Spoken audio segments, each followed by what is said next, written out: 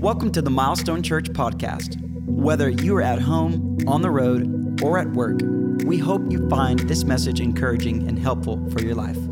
You can watch other messages just like this one on our website at milestonechurch.com/messages.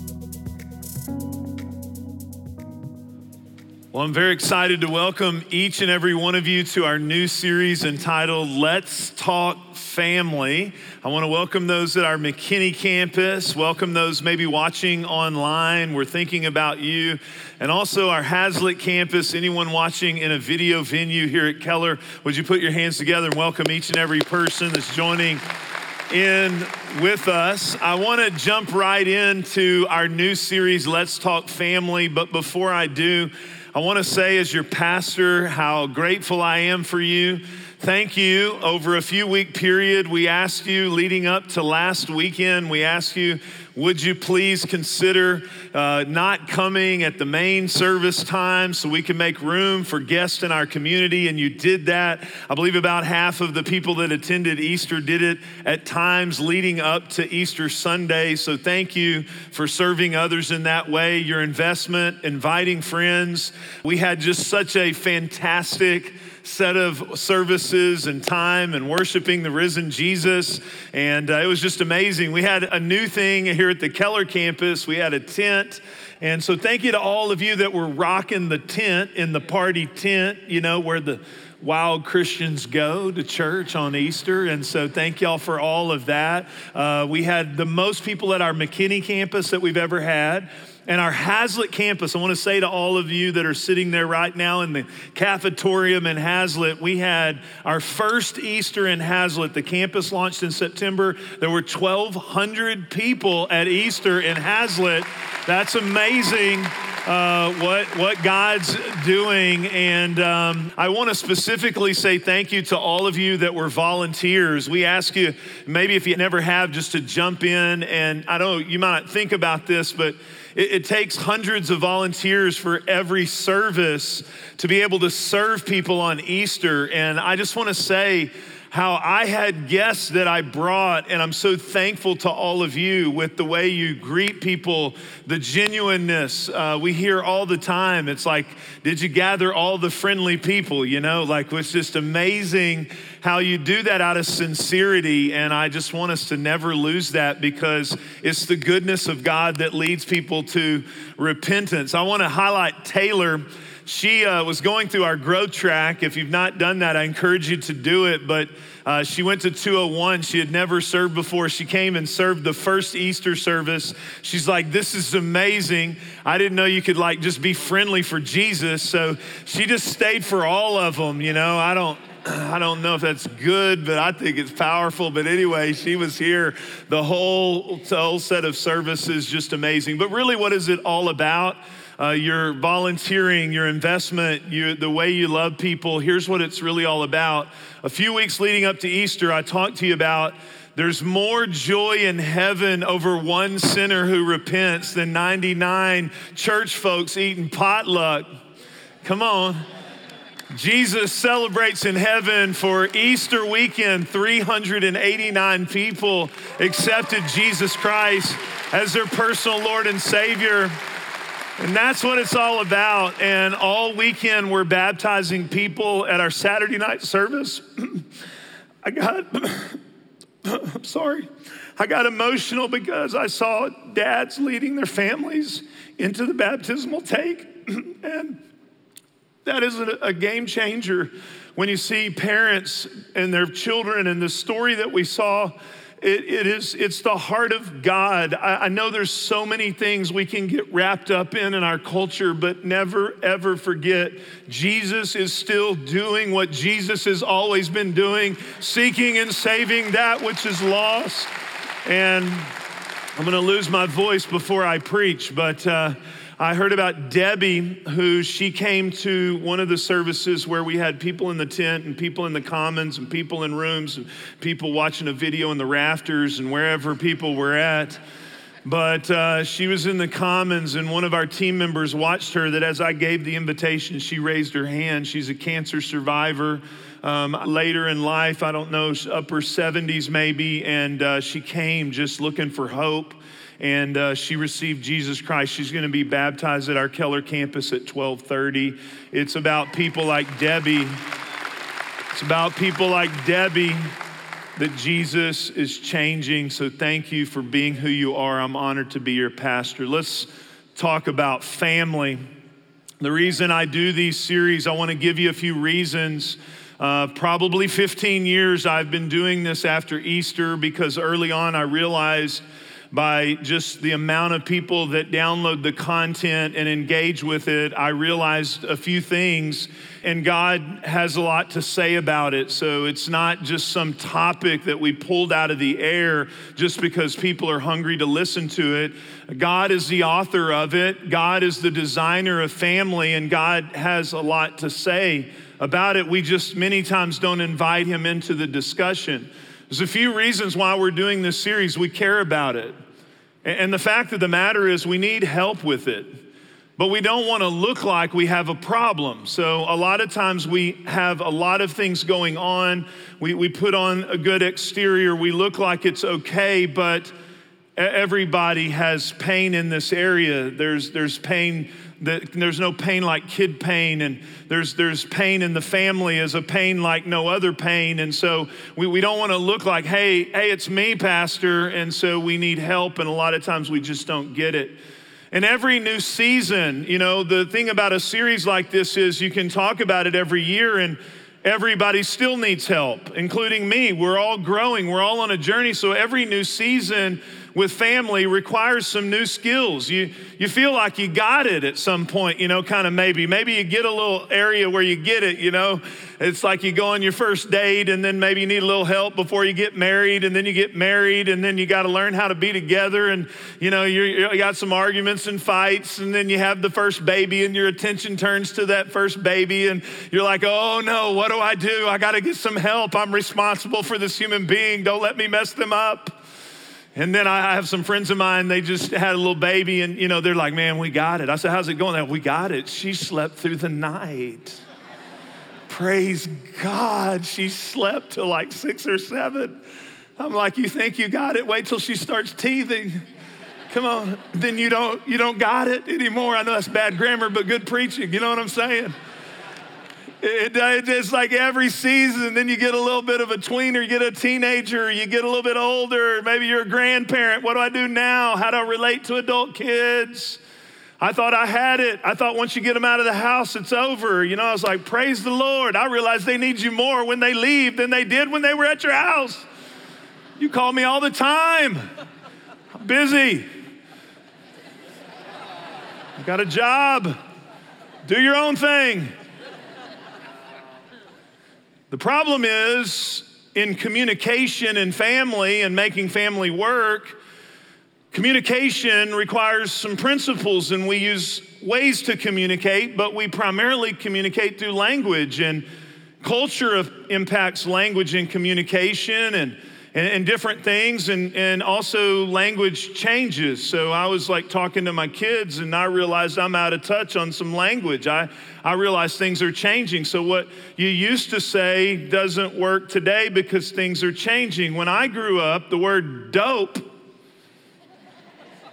was something you got arrested for. You know what I'm saying? Now it's like means cool. The word goat was an animal. It now means the greatest of all time. And this is a new one for me. Karen. I'm serious, man. Where do we get this stuff? Can't be calling people Karen, okay? Let me just tell you, all right? It's like, Karen is, I don't know. We're just going to skip past that one. We're not going to go there, okay? Okay, boomer. Without, you're like, what is that? I got kids in Oklahoma now, so, but it just means you're basically out of touch, all right? But if you don't know what to do and you're trying to keep up, just do what I do. I'm so thankful for the emojis. Because when I don't really know what to say, I just send my favorite emoji. Y'all want to know what my favorite emoji is? There it is, right there. That's my favorite emoji. And as a pastor and a dad, I get to use it a lot. And it basically means, what in the world of rational sanity, what were you thinking when you did that?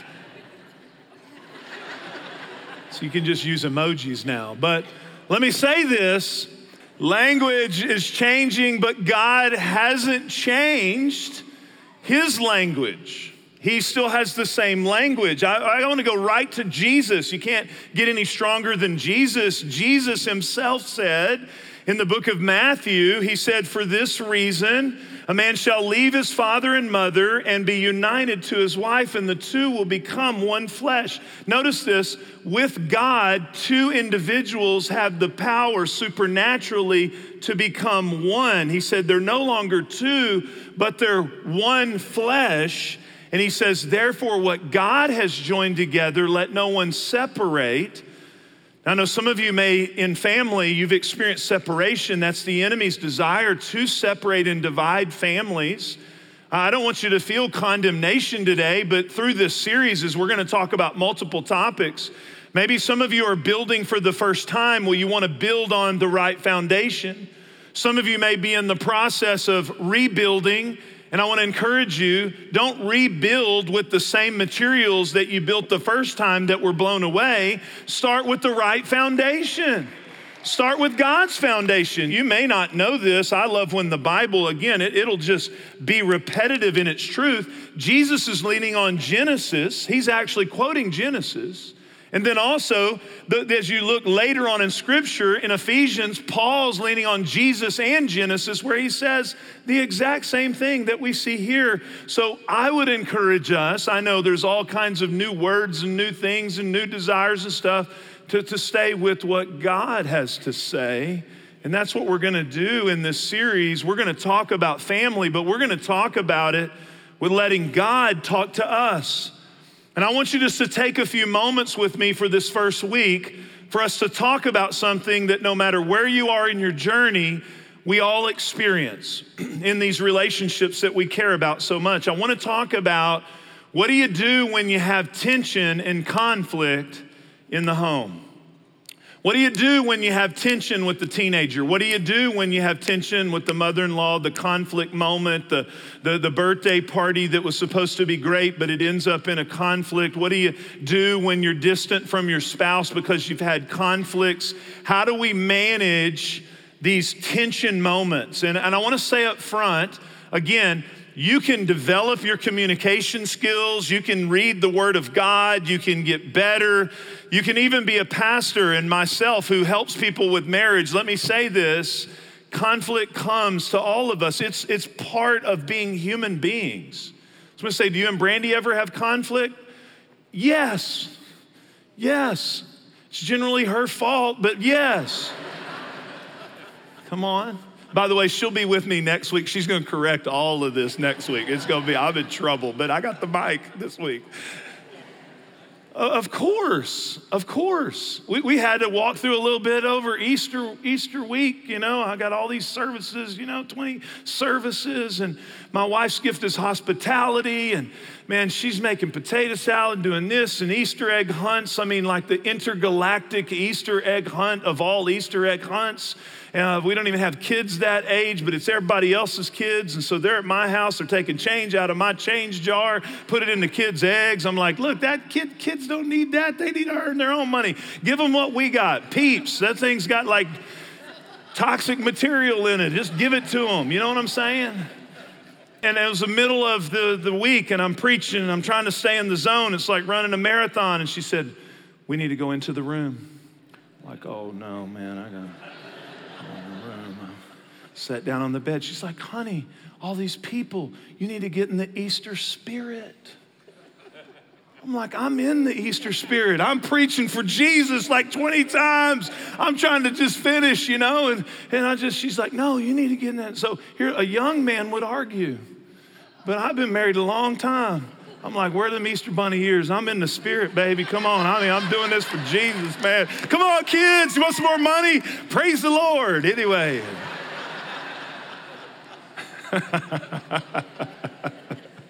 Of course, we have different personalities, different situations, different things going on. And at every season, we have these issues that come up. How do we handle them, though? First off, I want to take you to the book of James. If you have a Bible, go to the book of James. We're going to look at James 3, but I want to start in James 4 as I talk about conflicts. He says something here that I think really helps us. What causes fights and quarrels among you? Don't they come from your desires that battle within you? So James, the little brother of Jesus. Talk about challenging. How'd you like to be the little brother of Jesus? Talking about like family tension, right? And so it's amazing, like when you read the book of James, he just goes right at it. He just hits you right straight in the face. He says, look, here's the reason for most of the quarrels that you're dealing with. It's not the battle that's without, it's the battle that's within. You have the quarrel because of the desires that are happening inside of you. So for the remainder of our time together, I want to say to all of you online, all of you at Hazlitt right there, I want us to think about this together. I want us to spend a few moments not thinking about the other person. Now, I know that's natural to go there. It's like, Pastor, you don't understand what they said. You don't understand what they did. You don't understand what they're doing. You don't understand. No, I do. I've done a lot of marriage counseling. And most of the time, I could save you some money. Most of the time, what happens is you have to simply get the other person to hear what they're actually saying. And a lot of times it's because we don't feel like we're being heard. And I understand that. There's other people involved if you have a quarrel. It always takes two to tango, and be careful of that with your friends. When someone comes to you and says, well, he's just. Proverbs says, everybody sounds like they're right till you listen to the other party. Be very careful offering advice to your friends to say, well, you should leave him. You may not even know the whole story. Be very careful. The battle, though, is within. The things raging on the inside of us.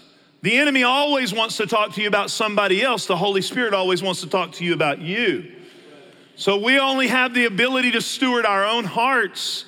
And in the area of conflict, if we would steward our own hearts, we would begin to see a lot more of God's results. I wrote down a few things this week. I didn't get this out of a book, just years of working with and in my own life, I just wrote down a few things. You say, why do we have conflict? First of all, our expectations. I wrote down a few phrases that might help you identify it. What we have in our relationship isn't living up to the picture I had in my mind, so I feel consistently disappointed. When we put what the world vernacular, this is world language, this is not God's talk. You're not making me happy. I deserve to be happy, and it's your job to make me happy. That sets you up for a lot of disappointment. I mean, you can have someone you adore, love, awesome. They can make for a great mate, but a terrible God. If you put them up on that place, you're going to consistently, but we have just practical things with our expectations. I mean, I thought you would come home every afternoon, and we would have dinner every day at 6 o'clock, and then we would have this, and this is the way it would be, and this is my expectations, and this is, we would have, consistently this time a date night and that, and you would do this, and I would do that, and I have it all planned out in my mind, and expectations lead to conflict because we set them up as the standard and expect it all to be that way. Our backgrounds influence it. Because in a conflict, you typically are going to respond to the conflict based on how you've seen conflict modeled in the atmosphere in which you've been around, and sometimes your personality. Most of the people I'm talking to this weekend we worship conflict actually by avoiding it at all costs. Most people want to avoid it. Most people want to sweep it under the rug. And the real challenge with conflict is if you sweep it under the rug, it only grows. It has to be addressed and handled from a God perspective. But our backgrounds influence us. It's like you just sort of get used to a certain behavior and it's normalized. It's like noise level in a house, okay? My house, kids are moving out, and so the noise level's been going down, down, down, down, down till we got a puppy, and now it's back up. But anyway, but it's like I went over to a friend of mine's house. He's got like 4 kids under 5. It's loud. But of course, they live in it. So they were just, hey, how you doing? What's going on? You want something to do?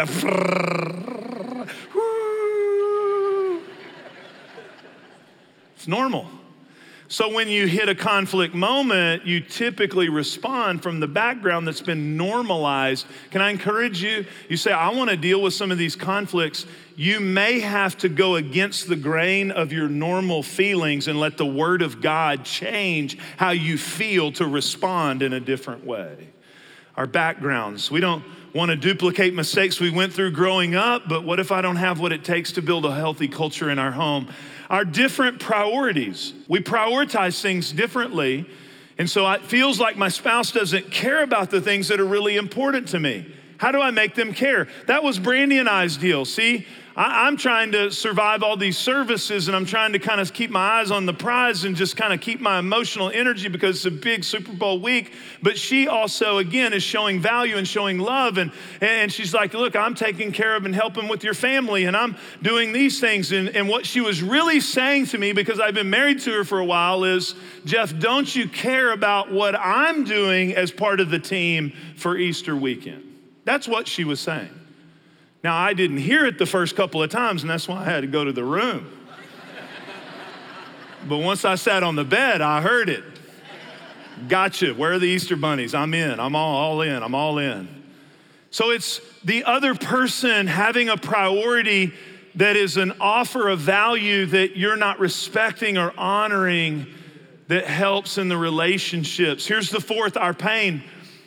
You know, the reality is you can be rocking along pretty good. You're like, hey, we got everything kind of going okay. And then you have a tragedy. You have a death in the family. You have a job loss. You have some major transition that you go through. You start struggling with a child and both of you begin to walk through the pain of that. It's like we're having a hard enough time with the tension in our home, and then we got blindsided by this very painful situation. So what happens is you're like, you have different opinions on, you should show more grace, or you should be more disciplined, or you should handle it this way, or you should start this. And we're both, or we even in the family are all trying to handle the painful situation from our own perspective, and it can create tension and conflict.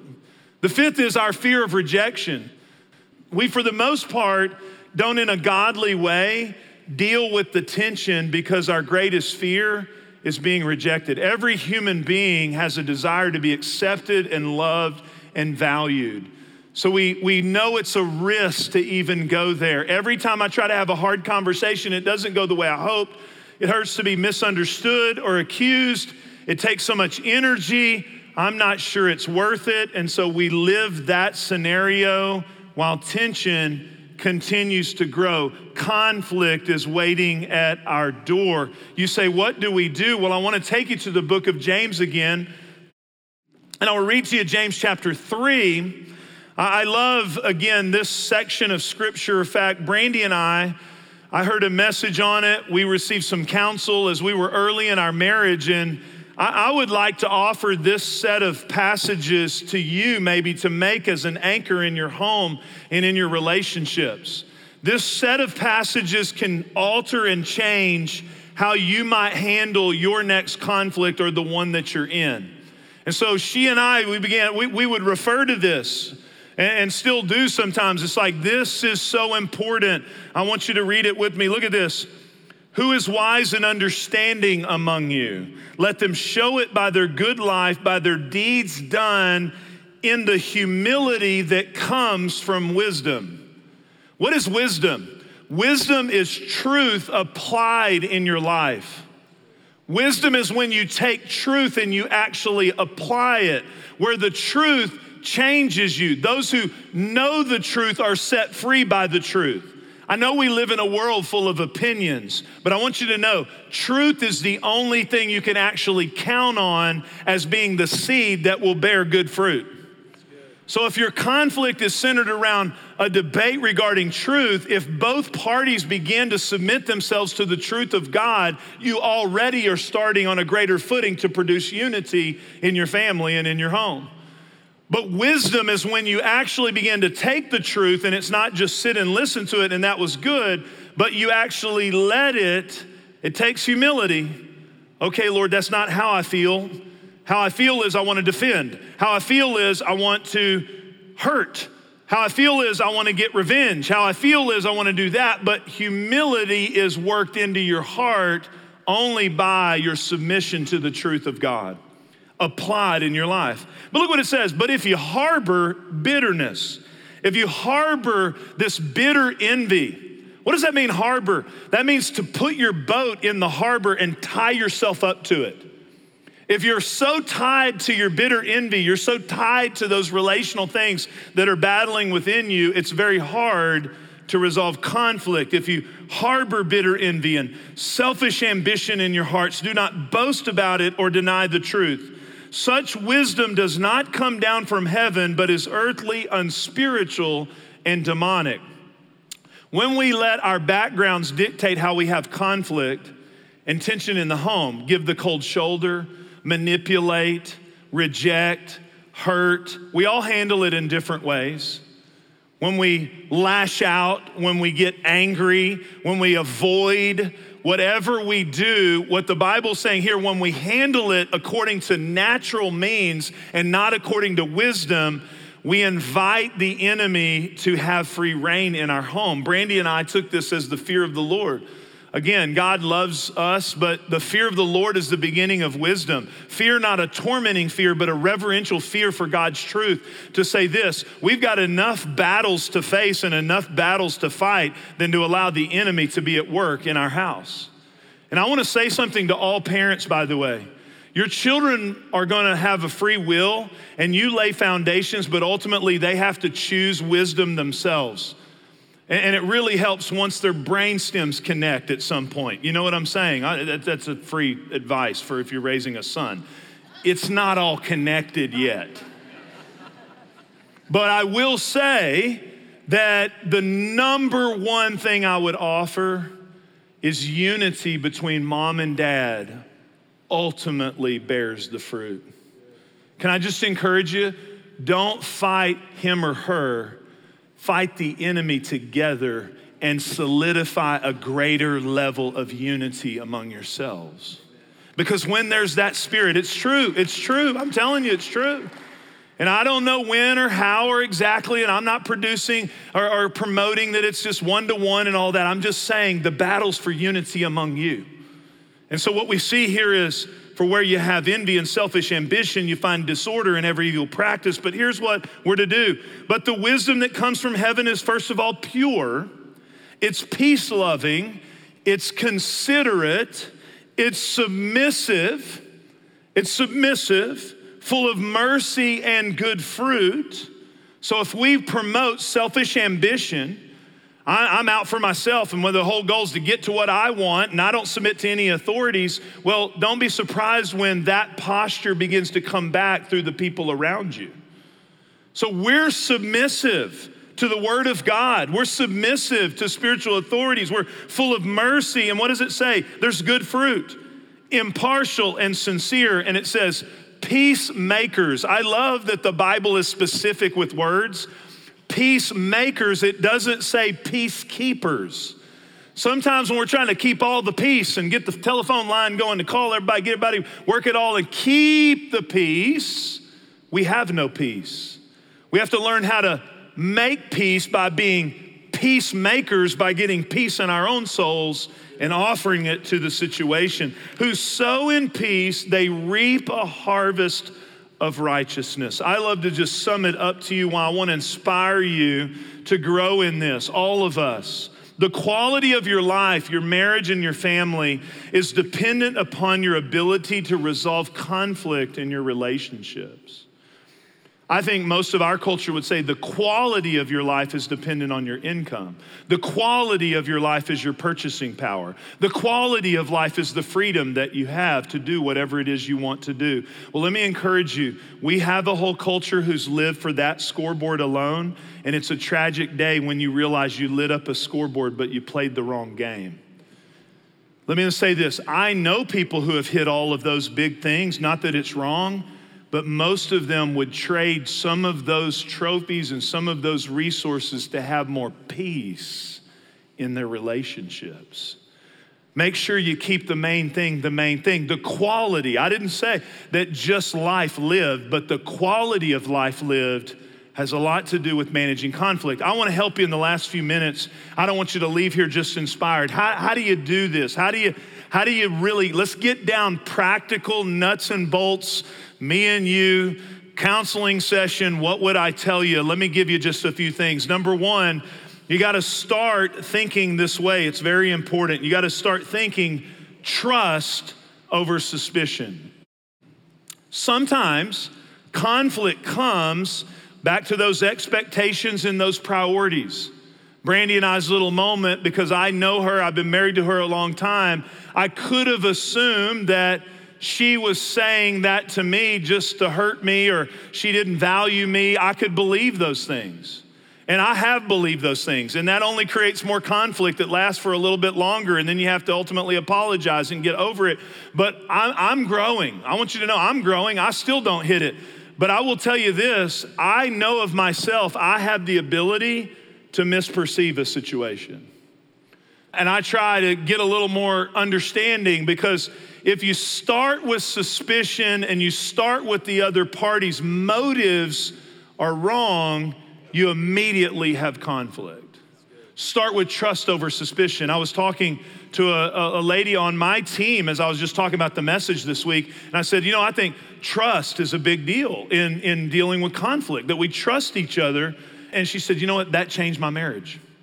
It changed my marriage. I came from a background, you got to get it, you got to make it, you got to survive. And it changed my life the day my husband said to me, honey, I just want you to know I would never on purpose intentionally be saying something to you to hurt you on purpose. She said, I began to just grow in this, and it changed my marriage to start with trust over suspicion. Here's another practical: stop speaking for other family members. This is what we do. You always. You never do X, Y, Z. When we use those definitive statements, it escalates conflict. And a lot of times when we have that rejection going on and we have hurt going on, we've all done it. It's like, man, I'm gonna hurt right there. And you say, you're just like your dad. You're just like your mom. Sorry, Mimo, you're probably watching right now. Makes it hard for me to preach on sex in our church when Mimo goes to my church. But anyway, that's what we call my wife's mom. But anyway, you're just like so-and-so. So when you speak for them, then you begin to escalate conflict. Stop speaking for them. Help others feel heard and valued. I want to go back again. This is marriage counseling, family counseling 101 right here, okay? I had this happen not too long ago. 2 parties. I think it was about the second or third session where we finally had a little bit of trust going. And this happens all the time, where it's like, okay, I hear what she's saying, because remember, I'm not as emotionally involved in it. I hear what she's saying. She's saying, this hurts me. This is the things that I need from you, and this is this. And when you said this is how I felt. And I heard her. I heard everything she said. I'm like, now, did you hear what she said? He's like, huh? Men are like cavemen. Men are just kind of, they're not, sorry, ladies, we're not always up to speed on what you're saying. We need help. And I'm like, here's what she's saying. He's like, oh, wow. Well, she said it right there with you there. You know why we don't hear it a lot of times? Because it hurts our identity a little bit. It hurts that rejection thing, because it's like hard to hear when someone's being honest about how you made them feel, may not even have been what you were meaning to do, it's hard. That's why I like to say there's no relational Novocaine. This will help your teams. This will help with your teenager. Number one thing, learning how to say, this is hard. So you're grown kids. Come on, somebody, right here. I see God reconciling grown kids. I had a man give me a testimony last night. Look at this. Sit down. Tell me again. Now, what I hear you saying is this, with sincerity. When this happened, is that how I made you feel? Well, I know that's dangerous. There's no relational Novocaine. This is like, we all hate going to the dentist, you know. You're gonna feel a little press. A press? Are you kidding me? But when they ask me at the dentist, do you want, IV sedation? Do you want the drugs? Do you want the gas? I want all of it.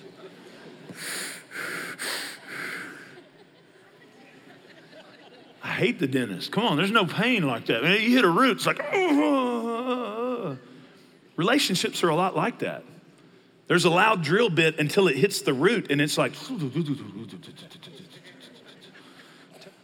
but you have to, if you want to resolve conflict, you have to find your identity in Christ. We forgive them not on the basis of what they've done, but on the basis of what Jesus has already done for us. We find our identity in who he says that we are, and it gives us the ability, especially with kids, when they're struggling with all their own insecurities, sometimes what they're saying to you is not even what you've done, but it's just their own insecurity. And when their boat is rocking, we got to have a stability in Christ to be able to say, tell me how you feel, and then just get numbed up, because it's going to be painful. Sometimes it's painful.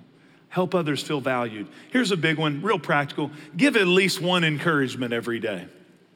You know what just can kind of create a soft landing for a lot of tension is just positive affirmation. Sending a text to your spouse. I want you to know I love you and I'm thankful for you. Honey, I missed that one. I should have said, but I was so absorbed in what I was doing. Honey, thank you for everything that you're doing. Honey, I love how you host people. Honey, just a little something like that just softens.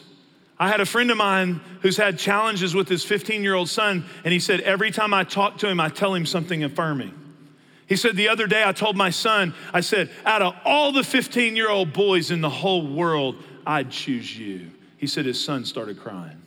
It softened their whole relationship because it's hard to stay in conflict with somebody who just comes to you with encouragement and affirmation. So I say this all the time, with all your busyness, send that text, write that note, take that person you love to a private moment where there's no distractions, put down the screens, look them in the face and say, I just want you to know, if you've ever wondered, I love you. I'm thankful for you. I'm proud of you. You know, you might decrease some tension with your mother-in-law. All she's trying to do a lot of times is love you the way she knows how to love you, and she's controlling all the situations because she's trying to make it really good because that's how she thinks you would receive love. And if you sat down with her and just said, I want you to know I'm thankful for you, you're the greatest mother-in-law I've ever had, you know, and just say, I love you, I'm thankful for you, I'm thankful God put me, it'll just decrease the tension. I want to pray for you, because I know in this series, God's going to touch all of us in multiple places. And I want to pray that our hearts stay open to what God wants to do. As you bow your head right there, first of all, you can't reconcile until you've been reconciled to Jesus. I want every person, no matter where you're at, if everyone would just stay just for a minute. We're going to close the service. I'm looking there at Hazlitt or online. I want everybody to hear this just with your head bowed for just a minute. There's somebody listening to me. Maybe you're growing in some reconciliation, but there may be somebody right now, you're thinking about separating, you're thinking about divorce, you're in a challenging situation. Maybe there's a big divide with somebody that you love. And I want to tell you, ultimately, it's not even some of the things I talked about. The ultimate hope we have, and I want to encourage you because I've seen it happen. Colossians chapter 1 says, in Jesus, he reconciled all things to himself. I want everybody to know this. Jesus reconciles families. He's a reconciler. We were enemies of God, and he came and made us friends. because he's a reconciler. So Lord, I pray right now over every home and every family. First of all, if there's one person who doesn't know you as their personal Lord and Savior, they'd receive you today, accept you as their Lord and Savior. Say, just right where you are, wherever you're listening to me from, say, Jesus, I receive you today. I believe you died on the cross for me. You rose from the dead. I accept you into my life. I want to make you my Jesus, my Lord and Savior. I accept you. If you prayed that prayer, I'm gonna ask you to let us know. Come to 101, fill out a card. Come forward at the end of the service so we can help you learn how to walk it out. But I wanna pray right now over homes, families, relationships. Jesus, I thank you that we pray according to your will when we pray that you are a reconciler of families and relationships. And so Jesus, I just pray and put your name that's above every name, above every home. Every family on earth and in heaven, and where it derives its name, it comes from you. And Lord, I just pray right now into the situation where I know I'm agreeing with the prayer of a mom or a dad or a husband or a wife or a child or a grandparent. And Lord, I just pray right now for your reconciliation power to come and reconcile only how you can. Go beyond my words today, Lord Jesus. By your Spirit, come and do what only you can do. In Jesus' name, amen. Thanks for listening to this week's message. If there's anything we can do to help you in your walk with Jesus, please don't hesitate to reach out through our website at milestonechurch.com. And if you found this podcast helpful, leave a review on the podcast app or your favorite podcast platform. We hope you have a great week.